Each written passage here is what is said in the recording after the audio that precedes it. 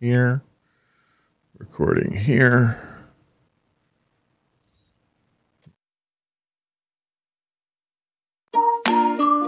Insightful podcasts by informative hosts.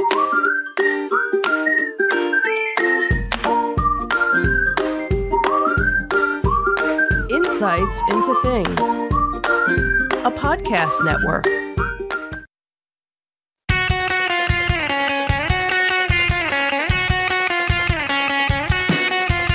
Welcome to Insights into Entertainment, a podcast series taking a deeper look into entertainment and media. Your hosts, Joseph and Michelle Whalen, a husband and wife team of pop culture fanatics, are exploring all things from music and movies to television and fandom. Welcome to Insights into Entertainment. This is episode 42, Disney Plussing the PC. I'm your host, Joseph Whalen, and my patient and loving co-host, Michelle Whalen. Patient. I'm running out of adjectives, sweetheart. I'm telling you, I'm going to get you a thesaurus. You got to help me out. How you doing today? I'm doing okay.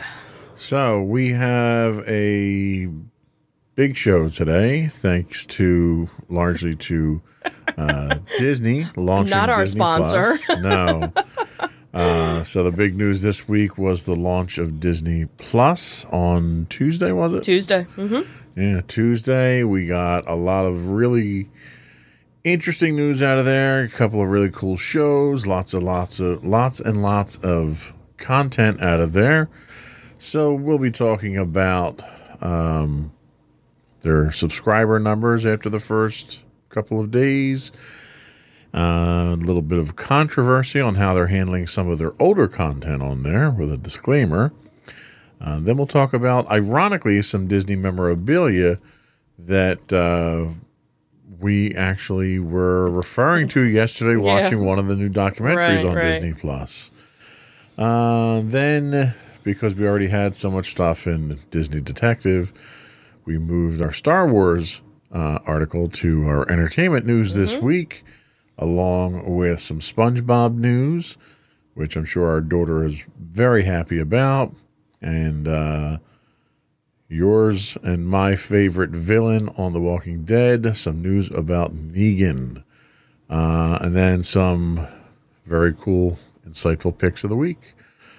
So, big show, full show. Ready to get started? Let's do it. All right, let's do it.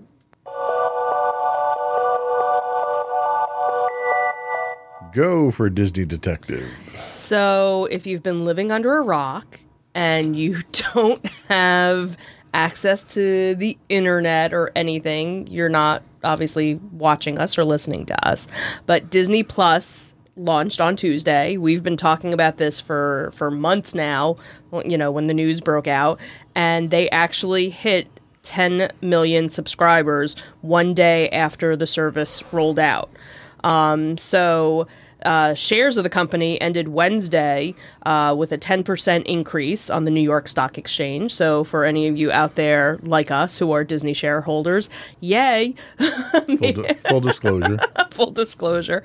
I still hate Disney, by the way, right. even though he still hates it. Right. So Disney's mix, so if you haven't logged on to it, you haven't subscribed to it, it has a mix of Marvel and Star Wars and classic shows and everything, and a lot of stuff was available kind of right out of the gate. In April, the company said that it plans to reach 60 million to 90 million more subscribers globally by 2024.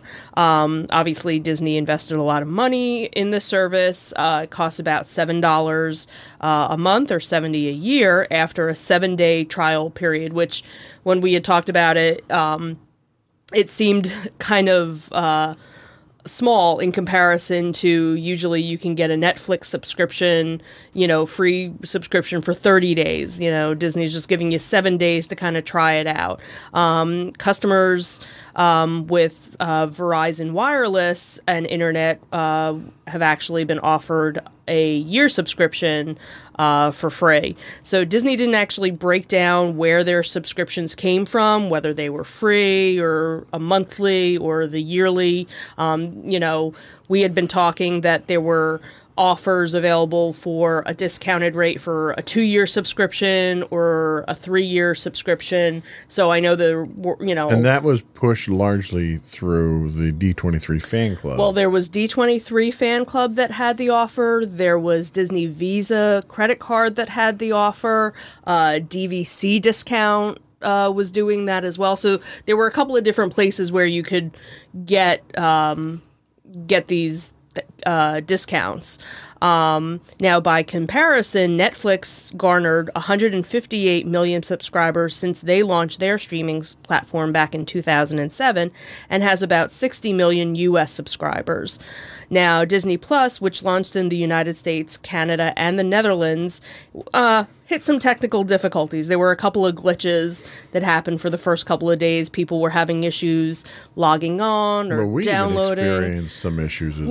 We had a couple of issues where we'd go to play and it would say, "Oops, it couldn't play it." You'd go out, you'd go back in, and then it eventually did. But they developed work. Technical difficulties within the first few hours of launch as well. Right, because there were so many people that were, launching it. Plus, the other thing too, which was kind of weird, was that through Apple apps, you could download it a couple of days before, but with Google, you actually couldn't download it until it actually launched. They didn't allow you to do any downloading of the app. So, I'm sure that probably helped with some of the problems that people were, that were having.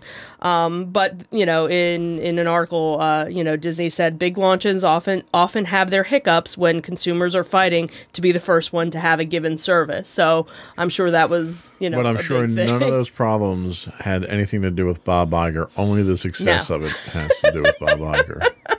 And obviously, despite reports of the technical glitches, many customers signed up with no problems, and viewers were buzzing about The Mandalorian, making it a top trending topic on Twitter. Indeed. I wonder if that'll be somebody's insightful pick. Very well. Well, don't ruin it for people. Jeez. Oh, please, they had to know it was going to be there. If they know us and they've listened to us long enough, how could we not? So along with Disney Plus hitting that many subscribers, another article came out talking about how Disney Plus has outdated cultural depictions disclaimers on classic movies. Well, before we jump to that, I did want to talk briefly about the numbers. They're talking about 10 million subscribers. The whole Verizon thing sort of was a last-minute announcement. They didn't really announce that ahead of time. Disney's been hawking subscriptions to this for left months and right, now. Right. And this whole Verizon thing didn't come out until very recently. And with the Verizon one, any Verizon customer is entitled to it. Right. So I am curious as to whether or not the bulk of these 10 million subscribers are free subscribers. Right, and that was the thing in the article. It said they didn't have a breakdown of how many were the free. And I also wonder how many people that had Verizon, what about people that had already signed up for it? Did they, and then all of a sudden get it for free? Did they, have the option? Issuing a refund for that? Right, because I know a friend of mine who he signed up, I think he did the 2-year, and he did it back in June, and he got charged for it back in June, where I would have thought, well, don't charge my credit card until it goes, the service starts. Where we didn't, I didn't actually sign up for it until a couple of days because Disney beforehand. Didn't need to be making interest on our money. Exactly. Well, that was kind of my whole point, I was hoping, but then when I did sign up, it did say that I wasn't going to be charged until after a 7-day period. Right. So we were still kind of getting a 7-day free trial with at least ours. Right. I don't know if it was something where you were buying it under a special deal. And that 7-day free trial is actually kind of interesting because Most other streaming providers give you 30 days. Right, and that's what I just said a little while ago, was that... And the way that kind of plays into how Disney is dropping their content, because they only dropped one show at launch. Right. And you had to wait for the others to drop on a regular schedule. Right, so, and now everything will be dropping on Fridays, right. more So or if less. you signed up for your 7-day free trial, you might get 2 shows out of it. They're not dropping everything for you to binge watch. Right, right. But those subscriber numbers are kind of interesting because Apple kind of pulled some shenanigans like that when they launched Apple Plus, where they had a deal where if you buy literally anything from Apple, you get a free year. Right. Which, to me, that just smacks of desperation. But even with that, Apple has not released any real numbers on what their subscriber rate looks like now. Yeah, I haven't seen anything about it. Yeah. Because, again, as, you've even said, and we saw it together, there's only a couple of shows that they even have. They don't have... a lot of content. So it's almost like, here, try it out, and hopefully within, 6 months we'll have more. The whole scheme of subscriber numbers here is really just a game of numbers for propaganda purposes. Yeah. So tell us about the outdated cultural depiction. So obviously now that Disney Plus is available and you have all of these classic movies, they kind of wanted to put it out there that, some of the content might actually be offensive for this day and age, whereas at the time when the movie came out or the story, we were a little less sensitive, I guess would be a PC way of saying it.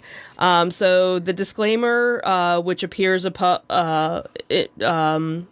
appears ahead of some of the Disney movies, including Dumbo, The Aristocats, Jungle Book, Fantasia, Lady and the Tramp, basically have a basic plot description and then states that this, program is presented as originally created, and then in most cases it may contain outdated cultural depictions. The disclaimer on Pinocchio says, more specifically, contains tobacco depictions, because there was obviously smoking and drinking, where, most cartoons that you go and see today, you don't have that. So this was a clip, if you see on our screen, from the Jungle Book, and it says, experience the song-filled celebration of friendship, fun, adventure, blah, blah, blah, blah, blah, receiving Walt Disney's personal touch, so-and-so, songs, and the program is presented as originally created. It may contain outdated cultural, depictions. So they're putting this out there, some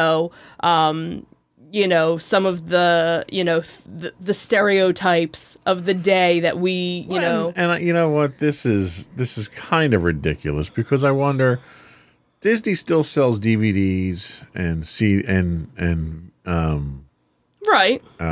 Blu-ray of these. Do they put the disclaimers on the media that they sell too? I don't know. But, the one thing that they were talking about was, Peter Pan, the one song is What Makes the Red Man Red. You would never refer to a Native American. But you know what? You did. And if they want to cater to cultural sensitivity, then they simply shouldn't make the content available, because no matter what, even with a disclaimer, the content's going to be insulting to someone. To someone, yeah. And, Is stamping a disclaimer on the content now supposed to make it all better? Because I looked through the library and I did not see Song of the South in the library. Well, and you will never see Song of the South, and that's, But we can put a disclaimer on it now and make it okay, right? Technically you could, and that's kind of, if you're putting this disclaimer out there, you should be able to, put Song of the South finally, Right, but out there. I guess my point is, and that disclaimer does absolutely nothing. Or why, to hide the fact that Disney in its past has created insensitive material. Yeah. Either you own up to it and you put it out there, or you don't. You Right. don't put it out there and then put a disclaimer in that it may be culturally insensitive Right. when you know that it is in today's world. So if that's the case and you're concerned about that, then don't put the content out there. Right. It's just that simple. This is Disney trying to whitewash their own history, Well, which, not surprising coming from Disney. Well, and I think also, too, is a lot of the movies, they're making a lot of the movies available that haven't been available in years. That, yes, people might still have DVDs of, but that's the other thing you have to remember, too, is that Disney for so long, would put things in the vault and things would come out of the vault and things would go back in the vault. So some of these movies haven't been out on DVD in a while, and now they are available. So I think they're kind of, And I'm not, Right. I don't want to get hung up on the idea that, they didn't put this on their media, so it's bad. My point is, putting a disclaimer out there doesn't make it any less culturally insensitive. Right. Well, if the even, material itself Right. can't stand the test of time and it's going to be period specific, then don't put it out there. Right. Disney doesn't have to release this stuff. They didn't No. release all of their library. Well, They pretty much Song of the South. They didn't put Song of the South out there. So Right. Disney very carefully Right. curated Yeah. certain elements of their library. No, I get it. And if these elements that they have out here now are racially insensitive or culturally insensitive, they should have curated them out instead of putting a disclaimer on them. That's just, otherwise it's revisionist history. And if you start doing that, then you're as guilty as all those who do it. Well, on and other I things. think, at least they're not doing, a George Lucas and, let's just change the scene because we don't want Han to shoot first because that. Oh, but they are, though, aren't Well- they? We don't have that article in here, but they did change the hand shot first scene again. But that's what I'm saying. How many different times has it changed throughout the year? Why, I throughout agree. the years? I mean, Lucas So, at doing least- that is no different than, if Da Vinci decided to change a smile on the Mona Lisa. Right, but you know what? At least they're, putting it out there so that, hey, go ahead and watch this, whatever. And I don't disagree with that Right. notion, but my point is, if they're going so far as to put this disclaimer there, they know that it's culturally insensitive. So why even release it at that point? Okay. So, anyway. Because most of the movie is still good. Some people would think the Song of the South, most of the movie's still good too. Sure. That's supposed to be a historical representation, isn't it? Just like, Gone with the Wind. Exactly. And you don't see them putting disclaimers out with Gone with the Wind every time. Because everybody it's something. knows these days, so yeah. I know, I get it. I mean, you can't ignore these things. I get it. So anyway, now that I've finished bashing Disney, tell us about some rare Disney memorabilia. So Disney collectors and the enthusiasts now have a chance to get their hands on decades of coveted Disney memorabilia dating back to the 1950s. A History of Disneyland and Walt Disney World auction, which is being hosted by Van Easton Galleries, will be offering a collection of more than 1,500 collectible relics from the Disney dynasty. The auction is going to be taking place between December 7th and 8th, and we'll have an exhibit that'll actually be open to the public until December 6th. Now, I have no idea where this is. I didn't see anything in the article that stated where this was. But bidders will be able to vie for historic props, posters, memorabilia from such rides as the Haunted Mansion, Space Mountain, and Pirates of the Caribbean. The collection will also include original documents from the park's founding, including a rare copy of Walt Disney's original pitch for financing the Disneyland park, containing descriptions and a hand-colored map of what Disney expected the park to look like.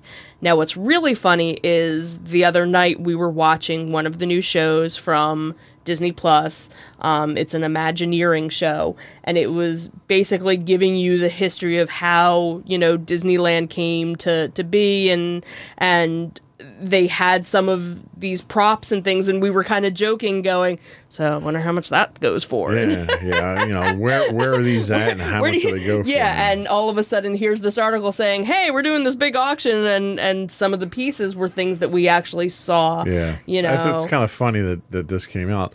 I am curious, though, what is prompting Disney to do this? Are they that hard up for cash now that they need to have a yard sale? Is that what this is? No, and you know what? Every couple of years you see this happen, because I remember probably maybe less than 10 years ago, I remember that there was another auction that came up, and it was Disney props, but it was more movie props from different Disney movies and things like that. So I think it's just kind of... But some of this stuff is like, really like special items, like the stuff for the Right, and I'm kind of surprised that they don't open up a museum of it, and they've got, several different places in Disney World that they could display this stuff. Right, exactly. Like, why not build a museum of all of these different things, or is it just something where, it's too much money for them to keep repairing it, or now, I don't know. I do have to say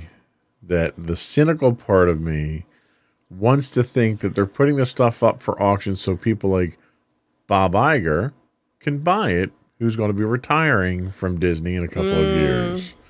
Is that real? I'd love to see who won this stuff. If they're anonymous bidders, right? The fix is in at that point. Yeah, I don't know. Yeah. I don't know. We'll see. So early documents will be auctioned off alongside with whimsical theme park props and ride vehicles, art, and iconic pieces. Disney fans will, be able to, recognize, a lot of the pieces, like two birds from the Tiki Room, and then there's actually a hand-painted stretching painting from the Haunted Mansion, and what also is kind of cool is an opening day guidebook that's actually signed by Walt Disney himself, which, again, why wouldn't you have that on display in Disneyland? The fact that they're auctioning this off, I think, is... It's almost criminal. It really is. Yeah, like that I type of... Like, I could see if it was like, we have 3 versions of the same thing and we're auctioning off, 2 of them or something, like, we have so many of these versions of the thing, we don't need as many, this was a copy. These things should be on display somewhere where the diehard fans of Disney can go and see it. Everyone can enjoy it. Yeah. What's going to happen is these are going to be auctioned off. They're going to go into a private collection somewhere. So maybe what we do, nobody's going to see them ever again. Is we go to the bank and we get a loan and we buy everything and then we open up a museum ourselves. I don't like Disney enough for that. I know. Yeah, that's not going to happen. Okay, well, it was an idea. Anyway, was that all we had for our Disney detective? That was it. All right, we'll come back with our entertainment news.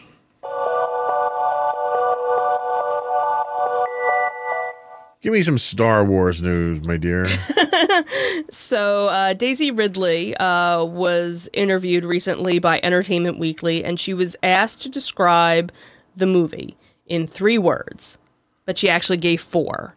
And they were dark, scary, sad, and joyful. Okay.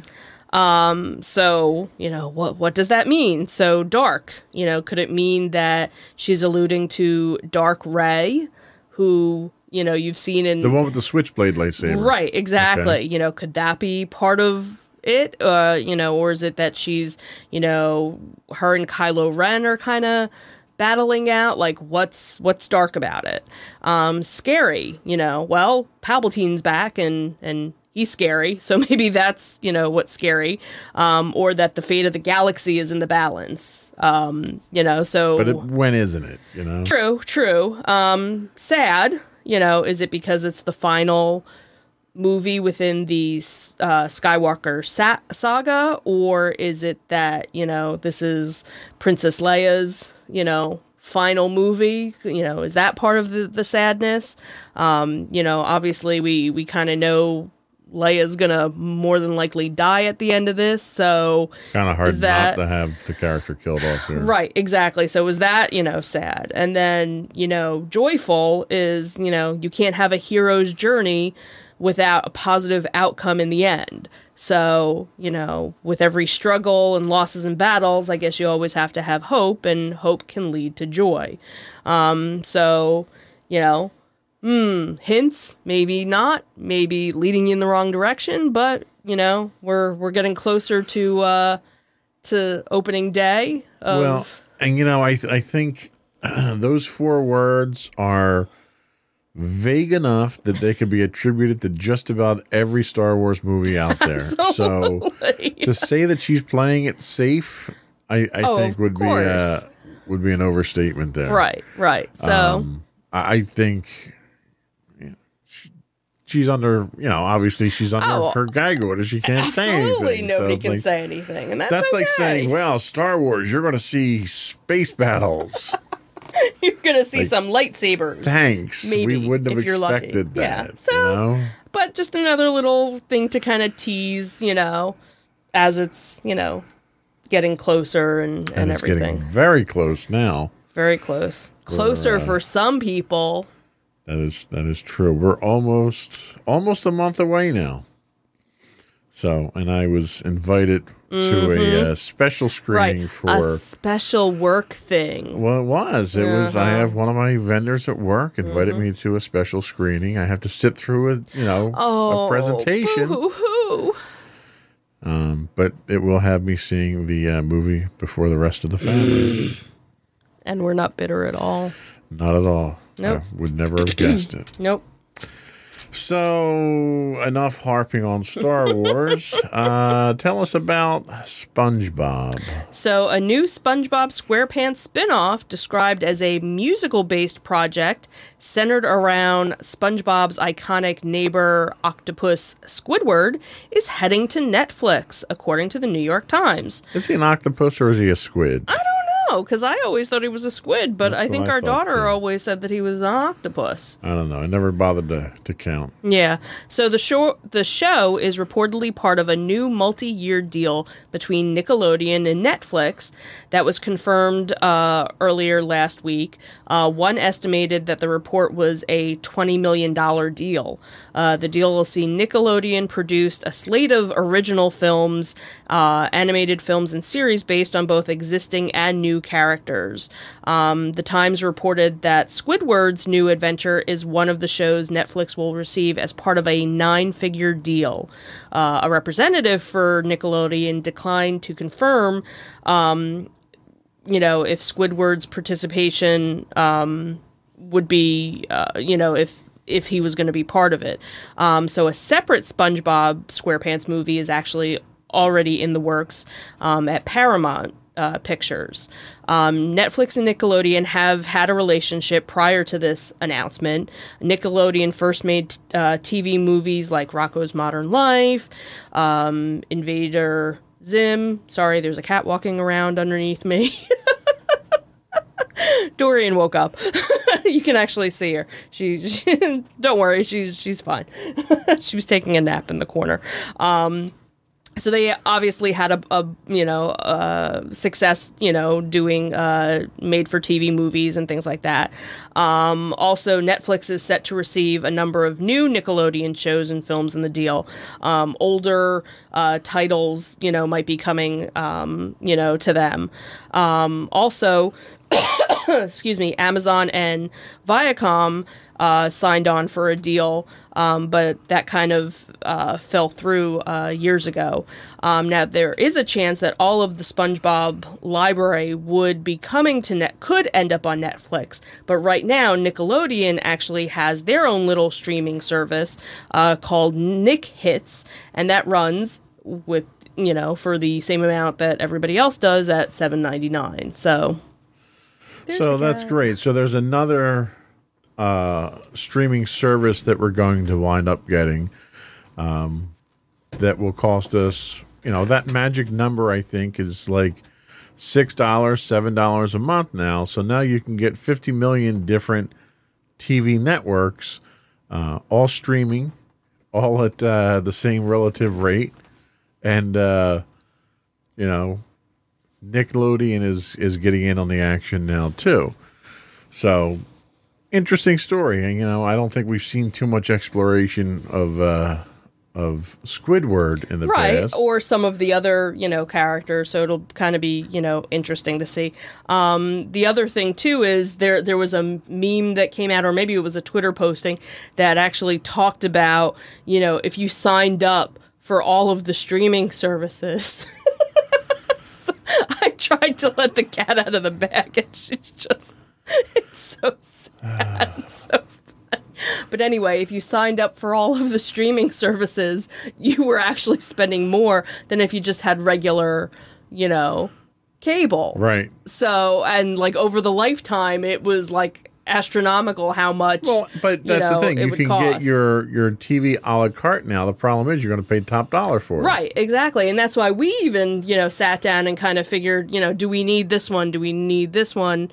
And we kind of were like, well, we don't need Hulu anymore. Right. Disney Plus will take, its place. But you have, HBO Max. They just announced that they were going to be doing a Friends reunion thing, and it's only going to be, on there. So, if you want to watch that, you have to do that. Or, CBS All Access is going to have the Picard show, and it's like, I really want to see that, but I don't want to buy it's like another. If they already have the Star Trek one that I want to see, but I'm not going to buy the service for one show. It's now two shows. Right. So it's kind of like, all right. There's just all this really good content that's out there, and you really do have to, pick and choose, or you just wait for the whole season to drop, and then you get your 30-day starter and watch everything at once. Yeah, so. And then cancel. Yeah. Anyway, so the last one we have in entertainment here is a story about Negan. So, little pig, let me in. Hey, that was good. Now you kind of understand. So, The Walking Dead obviously introduced a new villain all the way back in season 6. And in the seasons that followed, fans actually became kind of frustrated with AMC. And, many referred to as the Negan problem, both within the canon of the show and at home in their living rooms, that actually drove away a lot of viewers. I actually had a couple of friends who had been, long-time Walking Dead fans, watched it religiously, and as soon as Negan came, even though they knew he was going to be a bad guy, stopped watching the show. Right.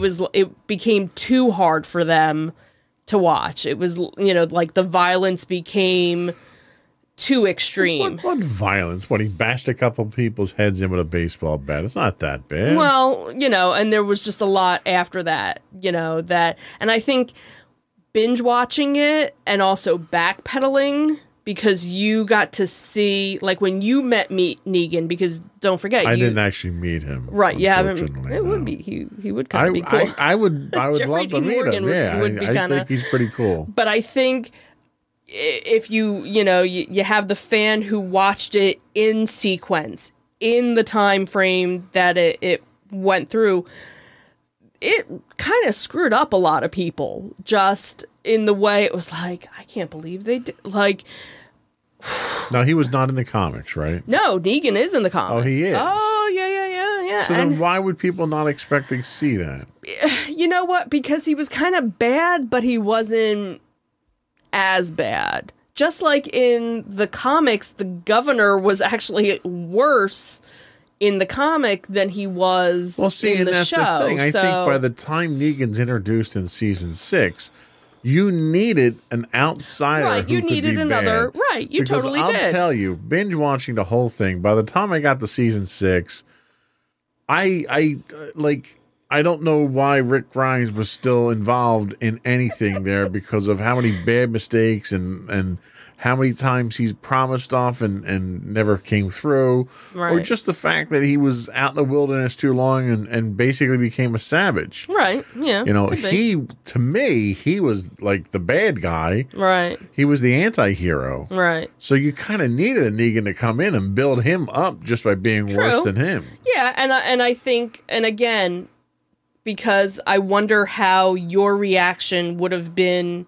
of him if you had watched it as the majority of people had watched it from beginning to end, as opposed to watching season 9, 10, and then going back. Well, and that Run was the thing. through. Like, the main reason that I went back and watched everything was because I had no idea. So much of what he was in season 9 were references back to the previous season. Oh, absolutely. And I had no clue what those references meant. Right. So I felt Right. like such an outsider. No, and I totally get it, and but again, I think my take on this is if you had watched it as slowly as Right. where most people were watching it on a Sunday night, and at 10 o'clock we're like, whoa, Well- that and going into work the following Monday, and the water cooler talk of, oh my God, did you I can't believe they did that. Oh my God, that was And I'll tell you, taken in the same light, had I watched the entire series, one episode a week, I would have dropped it at season 4. Because even binge watching season 4, yeah. halfway through, I was so bored out of my mind. And yeah, there were people that and there were a lot of people, I think, that came into it, left, kind of came back, Oh, season 4 was terrible. But just bad script writing, right. bad situations. It ground so slow. You had no direction whatsoever. At least when Negan came in, Oh yeah. Negan was a bad guy that everyone Oh, yeah. could and like, he's not even introduced at first. You run into the saviors a couple of times Right. before you even get the Negan. Right, and I think that was the whole thing, the anticipation and the build up, and people that had read the comics knew who was coming, and and knew the most of the bad things that he did, but now to see him flesh and blood, and like, wow, he's worse than I thought.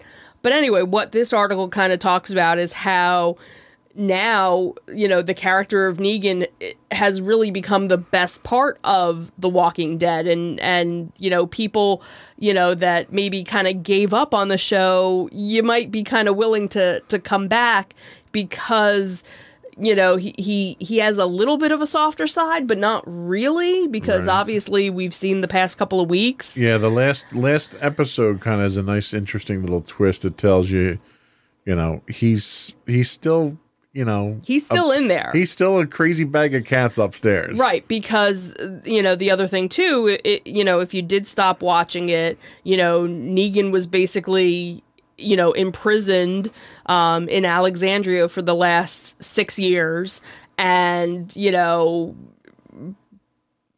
had kind of, nobody really trusts him, but they kind of gave him a little bit of freedom. And then you see, one of the kids getting picked on, and he kind of goes and saves her. And, as a result, this other person, he kind of kills her by accident. So now, there's havoc again.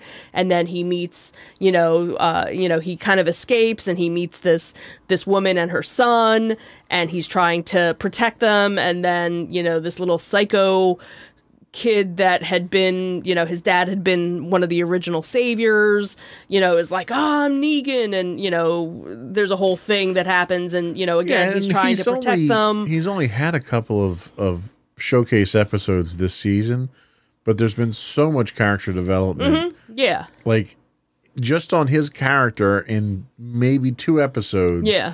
There's been more character development on Negan because it's such a good character. Yeah, yeah. And he's such a good actor. Oh playing my the God, role. he absolutely is. And we're fans of Talking Dead, and hearing the after shows and everybody talking about, Negan and everything, it's nice to kind of see the crazy come out again, especially last week's episode, with him and the Whisperers and everything. And that's the thing. Like, when you saw the Whisperers show up the first time, you didn't realize that they were humans in right. masks, basically. It was terrifying.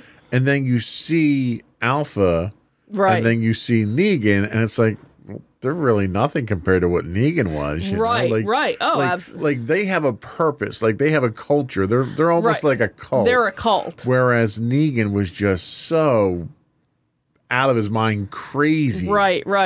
But also still a cult in a different way, but not everybody knew it was a cult. You had the worker bees. It was a cult centered around a man. It wasn't a religion or a way of life. Right, where the Whisperers are totally... kind of a way of life religion. Right. So the Whisperers are kind of like their own little religion, whereas Negan is almost like his own little fiefdom. Yeah. It was more of a government-style cult than a religious-style cult. Yeah, so it was an interesting, article talking about how, Negan's obviously, made a comeback and so to speak, and you're finally getting to see him how he was and how, how this is gonna, potentially play out. So if it's something where you were a fan and you kind of gave up on it, it might not be a bad time to revisit, kind of fast forward, all those bad times and have a fresh look at it. So. Yeah. Very cool. So I think that does it for our entertainment news this week. And we will be back with our insightful picks of the week.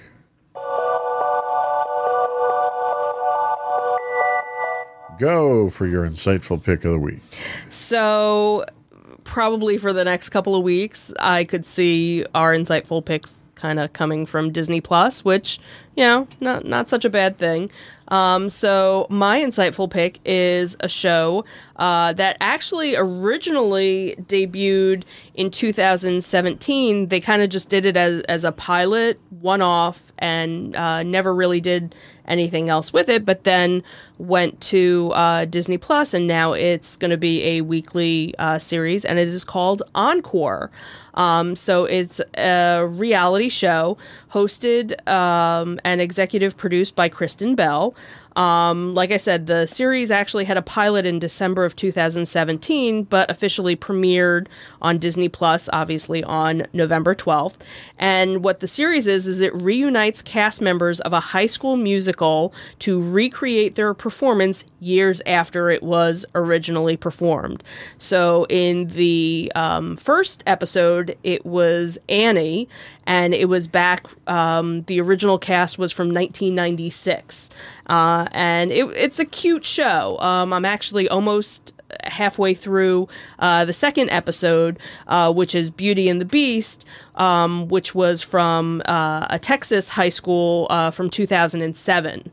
So it's kind of interesting to see, the different stages. So basically they get all of the cast, to come back, and you kind of see where everybody is now in their life, 10 or 20 years later, and it's kind of interesting, so in the Beauty and the Beast show, you had two of the kids, they were high school sweethearts, and then, they haven't seen each other in 10 years because they broke up during high school, graduation.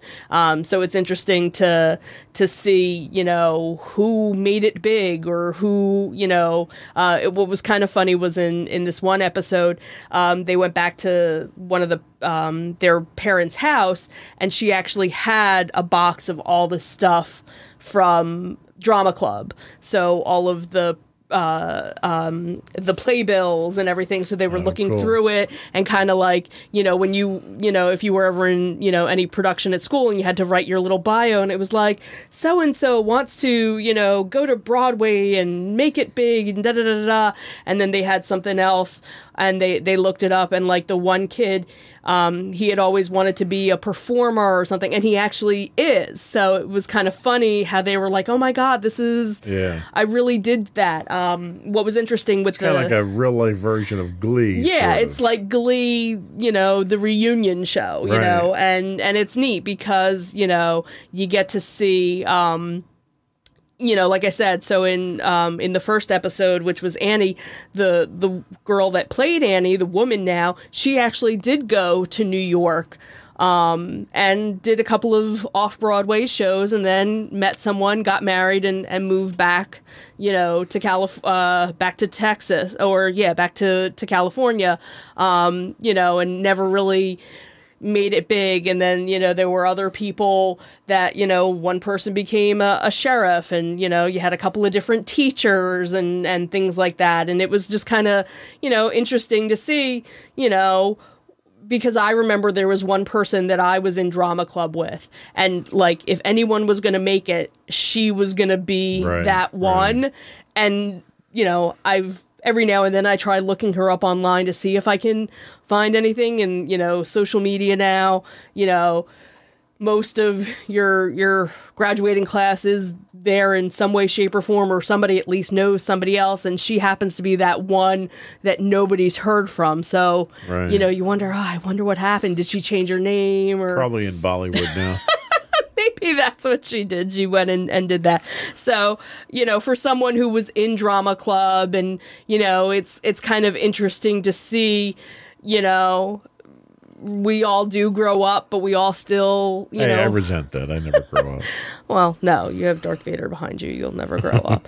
And I have mouse ears behind me, so I'll never grow up. But it's a nice show. So, you know, especially if you were in, you know, in some sort of high school production of something, or your choir or something like that. And, you know, and it's interesting to see how, you know, like, they admit they weren't good singers and they weren't good dancers. And what's neat is, you know, they basically have like a week to get ready to do this show and to put it on. And they, you know, and they'll bring in extras to kind of help. And what was neat was for the Beauty and the Beast one, I can't think of her name off the top of my head, but the woman who played the original Belle shows up to kind of help, you know, give everybody pointers and things like that. So that was really cool. Kind of cool, you know. So really cute show if, you know, if you're into, you know, musicals, or you were into that in high school, you know, hour-long episodes. Really fun show. Good pick. Thank you.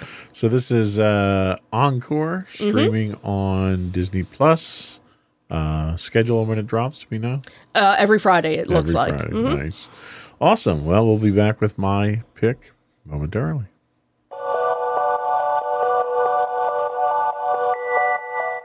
So my pick, actually, I had a pick lined up for this week. And then? From a different streaming service. And then Disney Plus landed, and I had to preempt my original pick. I wonder what it is. This week's insightful pick is none other than The Mandalorian. It was... Episode 1 was just awesome. And I was relating a story to you earlier. I went to work, and I have a friend at work who's a, you know, big Star Wars fan, and I happened to be in a meeting with my staff, and he pokes his head in, and all he said was, "Did you?" And I said, "Yeah, did you?" And he's like, "Yeah." I'm like, and he's like, "What'd you think?" I said, "It was awesome." He's like, "Yeah, it was awesome." And my staff are looking at me like, did we just miss like some kind of language or something like that? What are you people talking about? And that's literally all the conversation was at that point. Yeah. So here's the byline on The Mandalorian. After the stories of Jango and Boba Fett, another warrior emerges in the Star Wars universe. The Mandalorian is set after the fall of the Empire and before the emergence of the First Order. We follow the travails of a lone gunfighter in the outer reaches of the galaxy, far from the authority of the New Republic. as the tumbleweed goes. So, episode 1 was a spaghetti western in space. It was action from start to finish. You had your bar scene. You didn't get bogged down with challenging dialogue you had to decipher. No. But aside from the action aspect of it, the one thing that I love is they're delving into the lore. It's like one of the big complaints that I've had about all the new Star Wars movies, because I have a tendency of reading all the novels in addition to the comics before I watch the movies. And a lot is established. I mean, let's face it, the Star Wars universe is huge. Right. So there's a lot of things that are established in the Star Wars universe that don't show up in the movies, but they're alluded to in the movies. Right. So the problem is that the average person doesn't read the books. 90+% of the people that go to see these movies aren't reading the books and getting these backstories. So the first thing that they do here is they establish a very fundamental thing to Mandalorians, and that is what they call Beskar. And Beskar in the show early on, it's handed to him as payment for a bounty, and it's handed to him like a bar of metal, almost like a gold bar, or gold bullion. And the audience is sort of left to believe that it's just a valuable mineral that's used for currency, and it's not. What it is a type of metal that's only mined on the Mandalorian home world.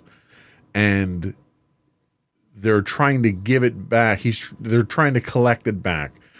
Now, I don't know how the story's going to go at this point, but I'm going to go based strictly on what I've read in the novels.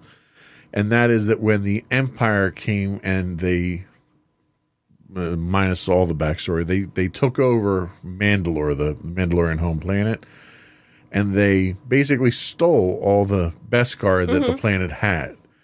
And now there's a quest, almost like a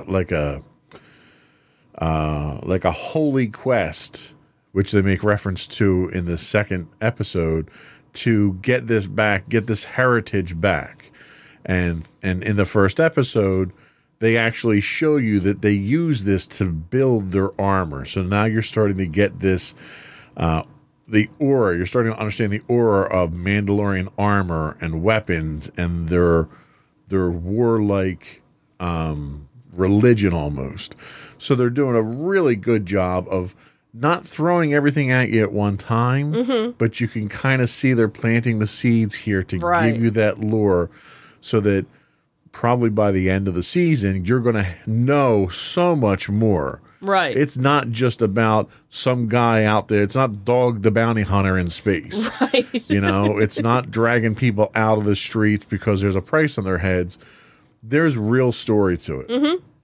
And to top it all off, there's a very big surprise at the end of the first episode that everybody goes like really crazy plays about through in the second episode. yeah. So the first episode is very much a spaghetti western. There's drama, there's action. The second one, there's humor. Right. So to see in those, just the first two episodes, to see that kind of contrast and that kind of depth is just, it's fantastic. It really is. Yeah.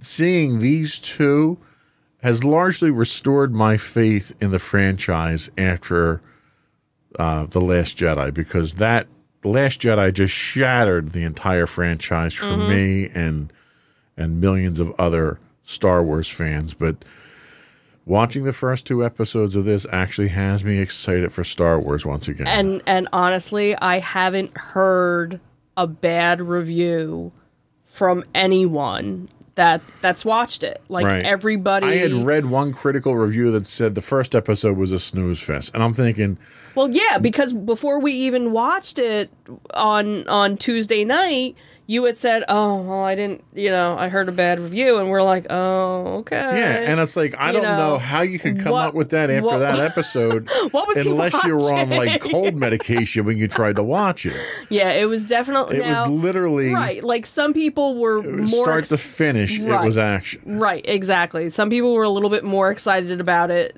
than others, but still nobody that I knew or that I read said, a bad thing about it. It moved very well.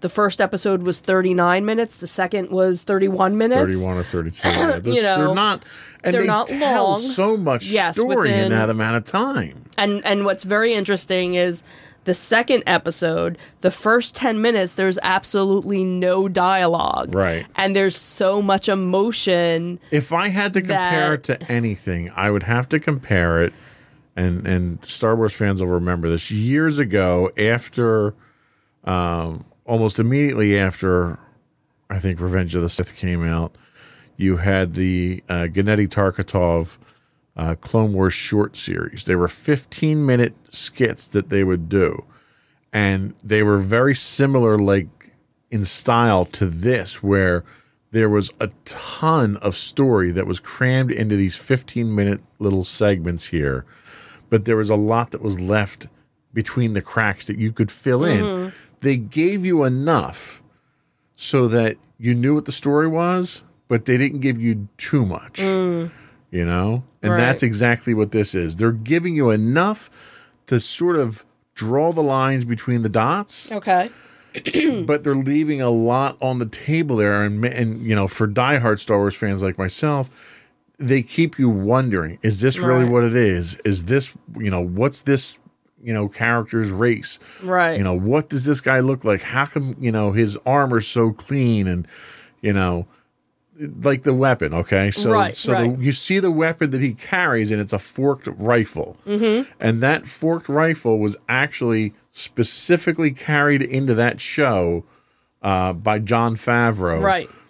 Because it appeared at the first appearance of Boba Fett as an animated skit in the holiday special, the Star Wars holiday special. Right.